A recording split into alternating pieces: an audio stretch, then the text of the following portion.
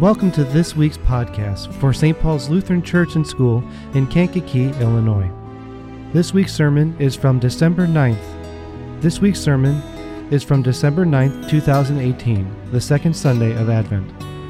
The sermon is entitled Go with Confidence and is based on Luke chapter 3, verse 1 through 14. It was preached by Pastor Koeppen. Well, I think it's safe to say that road construction seems to be a never-ending project in Illinois, right? I mean, it could be I-57, I-55, I-355, or the tollway 294, or even in our local community here. About a month ago, I was going to the western suburbs, so I said, okay, I-355 would be a good choice. Wrong. It was not only construction, but cones and orange barrels all the way up and all the way back. You know, when a roadway is being constructed for the first time, a lot of work needs to take place. Earth movers knock down hills, they fill in gullies, they smooth everything out. At the same time, construction crews are erecting the roads and bridges. And so this imagery in the gospel reading is pretty familiar to us. It's depicting more of a spiritual road construction project, a roadway, a highway to our hearts, that we hear every year this time, either Isaiah's famous prophecy or from the Gospels. The second Sunday in Advent is the second Sunday of the month, consideration of our theme of Therefore Go, and this month we're talking about Therefore Go with Confidence. And so I thought it'd be good to take a look at the appointed readings and see the confidence that we have in this wonderful good news from God as we begin the season of Advent. So if you have a Bible with you, you can open up to the Gospel of Luke chapter 3, or got a Bible app, you can pull it open, or just use what's in your bulletin here. In our reading we heard this: as it is written in the book of the words of Isaiah the prophet, a voice of one calling in the desert, prepare the way for the Lord. Make straight paths for him. Every valley shall be filled in, every mountain and hill made low. The crooked road shall become straight, and the rough ways smooth. A highway, the way, the paths, and the roads. John the Baptist is quoting Isaiah the prophet. The Old Testament prophet is talking about a people who are living in a strange land. The people of God have been captured by the Babylonians. Their cities, their beloved temple had been destroyed. They were taken far away as captives. And although Babylon was an advanced civilization of the time, as far as the Israelites were concerned, they might as well have been out in the desert like their great-great-grandparents wandering around for years and years. They were a long way from home, a long way from their beloved city, Jerusalem, a long way from the temple of God. And it seemed even a long way from God himself. They wondered and they cried out, how can we sing, or how shall we sing God's song in a strange land? Yeah, they were getting settled in Babylon, but it still was not their home. But they ended up in this situation really as a result of their own actions. They had been warned by God again and again by his prophets. They ignored the word of the Lord. They turned away from God's ways. Now they're paying the price, and they knew it. Isaiah was telling them that they were going to be going home, but some work needed to be done. Every valley filled in, every mountain and hill made low, the crooked roads made straight, and the rough places smooth. All the obstacles which block the way back home and make the trip difficult must be removed. God will reveal his glory and lead his people home. Now, I don't believe Isaiah was really talking about a modern roadway here. He's talking about preparing for the coming of God to lead them home. Their sin caused their exile in a strange land in Babylon. Now the crooked ways must be made straight. In the gospel reading, we heard how John the Baptizer was out in the wilderness and used this passage. Much like Isaiah, he was calling the people of God to prepare the way for the Lord, right? To get the road ready for the coming of the Lord, the Messiah. Make it straight, make it level, make it smooth.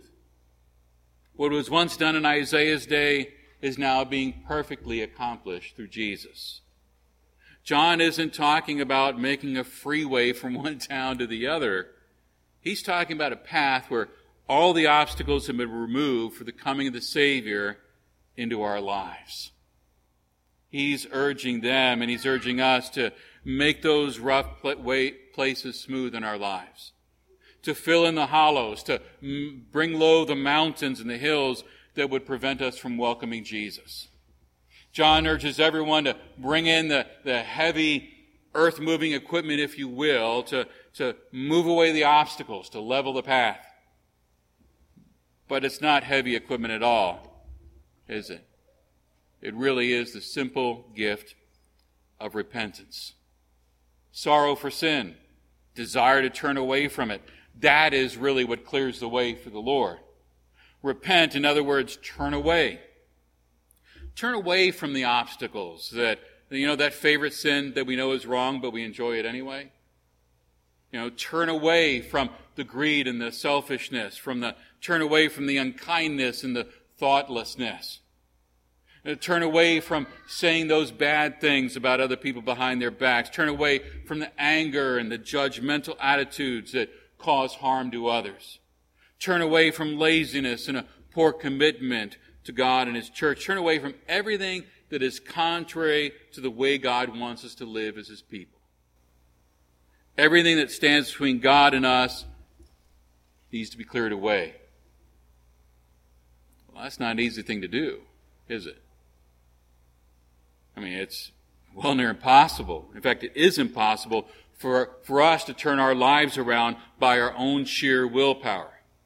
Let's be honest. We enjoy certain sins, right? We're determined not to do something again, and yet, next thing you know, what are we doing? We're doing the very same thing over again. We can't help doing or saying or thinking in ways that are harmful or hurtful. All these things are part of our sinful human nature. It doesn't matter how hard we try to change something in our lives, it always seems to come back. No sooner than we think that an obstacle has been cleared away, then it springs up again. We fail. We sin.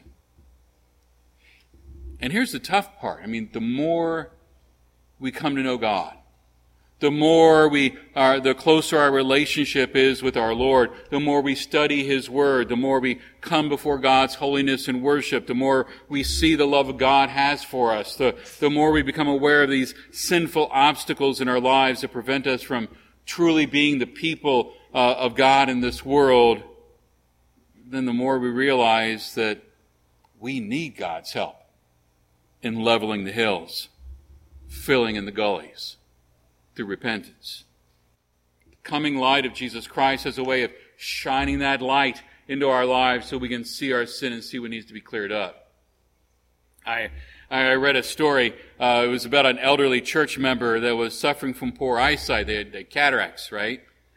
She couldn't see anything clearly, and she had to have surgery to remove the cataracts. And the story goes that a friend picked her up and took her to the hospital and then brought her home. And when she walked into her kitchen at home, this look of horror came over her face because the place that she thought had been left clean and tidy had flour on the floor, spider webs in the corner, a little bit of dried milk on the table, but she couldn't see it.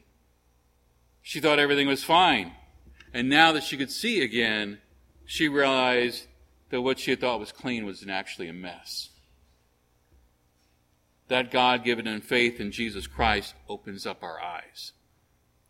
We see the obstacles. We see the crooked paths that we've been traveling along. We see what needs to be cleared away.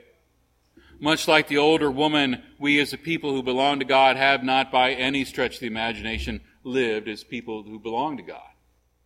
That's where that word repentance comes in. That through the power of God's Holy Spirit, our eyes are opened, right? Daily we acknowledge our sin and turn away from it. Daily we need to make those paths straight and make our relationship with God something that will affect everything we say and do.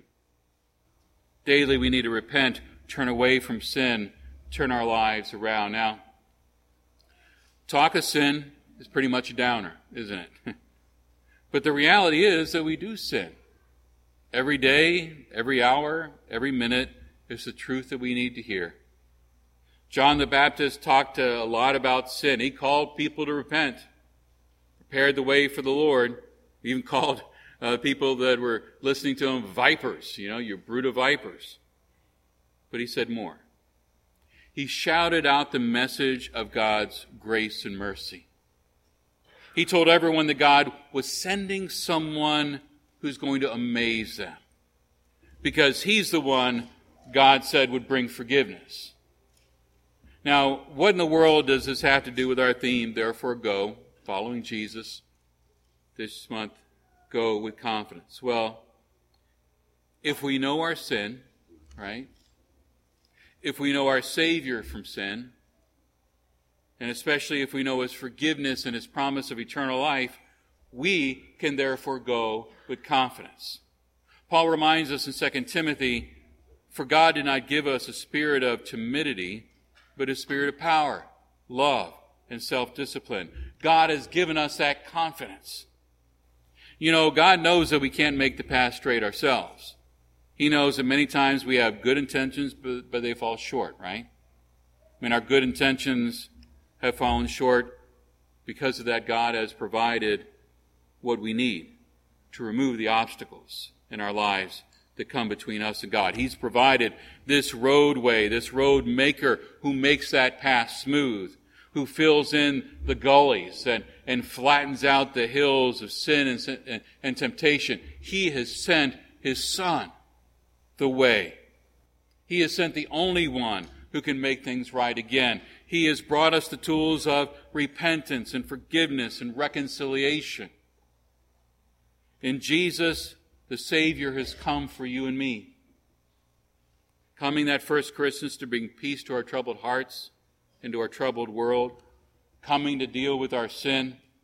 Coming to bring forgiveness and renewal into our lives. Saying to each one of us, I am the way and the truth and the life. If you want peace, if you want joy, if you want life, if you want love, I'm the one who can give it to you. I'm the only one. The only way to eternal life. There is no other way. He came to bring change in you and me, to change us from selfish and self-serving and thoughtless people to a people who let the love of God and their faith in Jesus overwhelm those sinful habits and do things that make a difference in the lives of other people. He came to give us power to enable us to be like him, to let that love, that peace and patience and kindness and gentleness and Jesus flow through us into the lives of others. Because of that, we can therefore go with confidence. Confidence in God's love. Confidence in God's forgiveness. Confidence in God's mercy. Confidence in God's grace. Confidence in God's salvation. Confidence in God's eternal life, his gift. We therefore go sharing this good news with the world with confidence. Confidence in our good and gracious God and confidence in his promises. Amen.